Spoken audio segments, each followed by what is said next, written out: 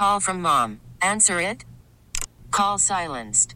Instacart knows nothing gets between you and the game. That's why they make ordering from your couch easy.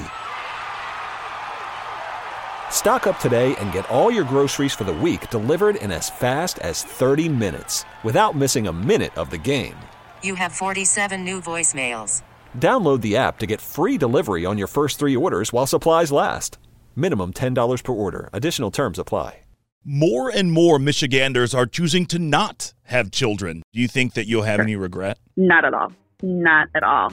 I don't feel like I need that on our own personal side of things. A new survey from MSU says over 1 million people statewide are saying no to kids. Why? This is The Daily J. I'm Zach Clark.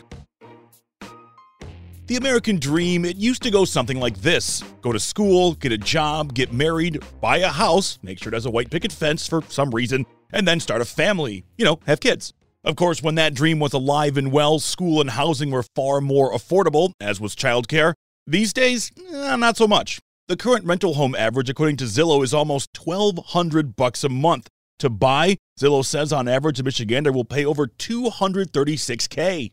That's not to mention interest rates topping 5%, the highest they've been in a decade. The average price of childcare in Michigan, according to LendingTree, is almost $1,000 a year. That cost rose by 61% statewide during the pandemic.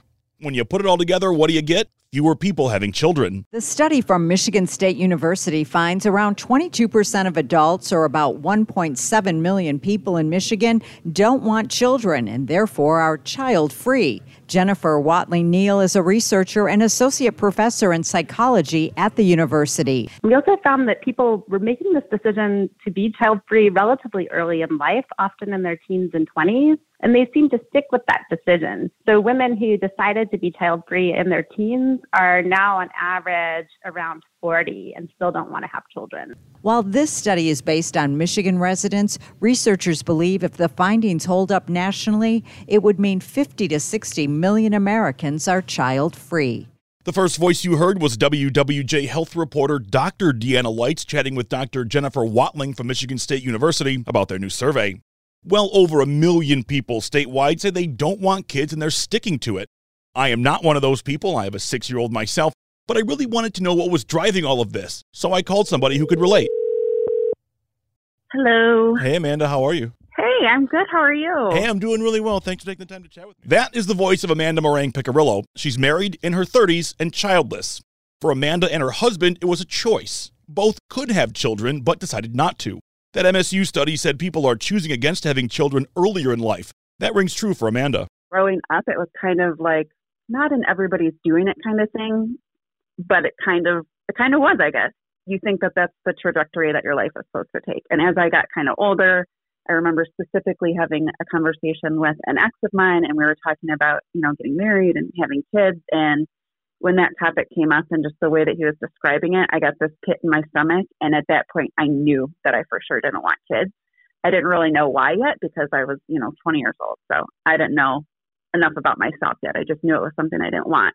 And then as I got older, I started learning more about myself, discovering why I didn't want to do that. And then I started becoming more vocal. Like with my husband now, I let him know within a couple months, this is something I don't want.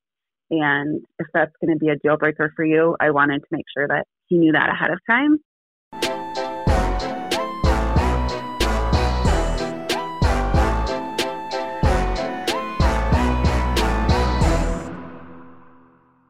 What's really going on here? Is it just the cost of having kids? I mean, I know people who are basically working just to have their kids in childcare. It's so expensive.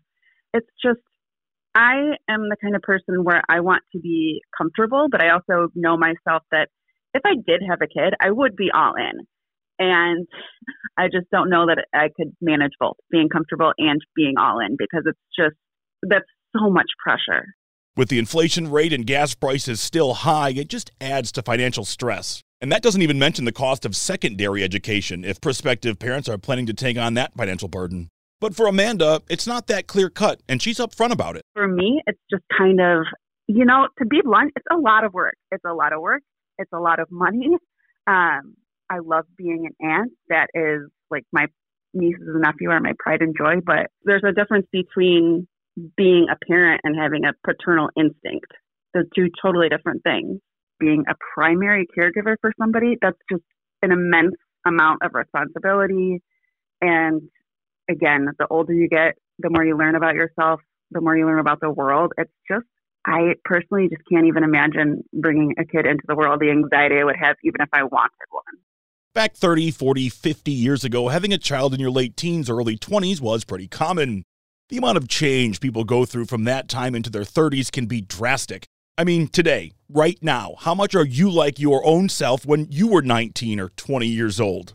If I had to guess, probably not much. What did you learn about yourself, do you think, that led you to make that choice? What inside of you, maybe not changed, but what inside of you developed into forming that perspective? Because, I mean, you're right. The older you get, the more you know about yourself. Yeah. So I think the older I got, the more I realized just how much of, and this will probably surprise you, but I'm actually an introvert. I like to have my alone time. And when you have a kid, you don't have that option. You know, there's no sick days for you. You're always on. And that's just not something I want to be. I value my chill time a lot. I also like having my money for myself, you know, and a lot of people will say that it's selfish, but I feel like it's more selfish to have a child knowing those things about yourself and then still being selfish with your money or with your time.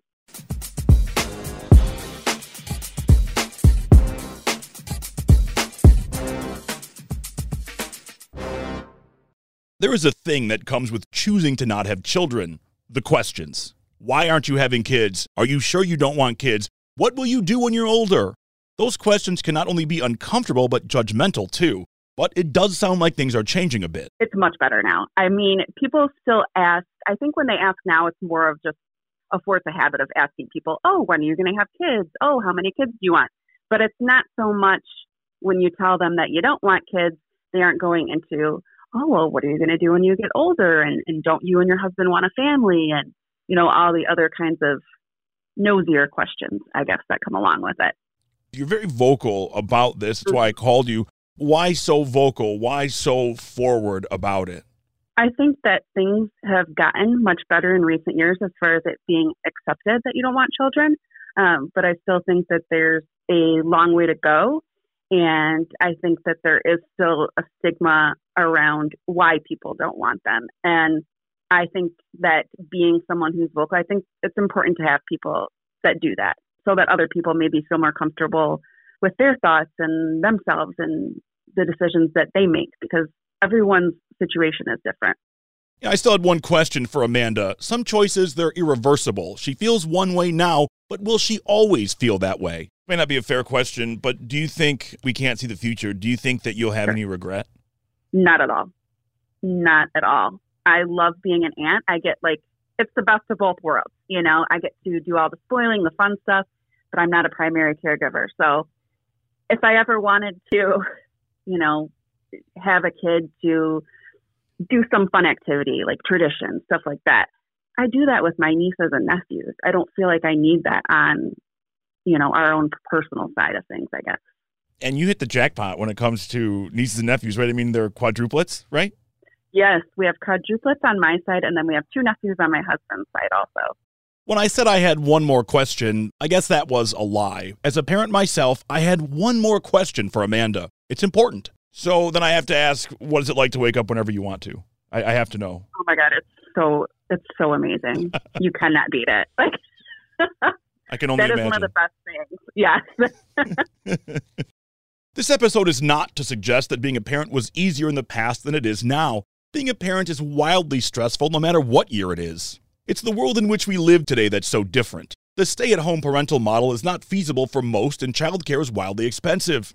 And unless things change for the better, that 1 in 5 who don't want kids in Michigan, it'll likely grow. This was a very personal conversation. Big thanks to Amanda Morang-Picarillo for sharing her insight with me.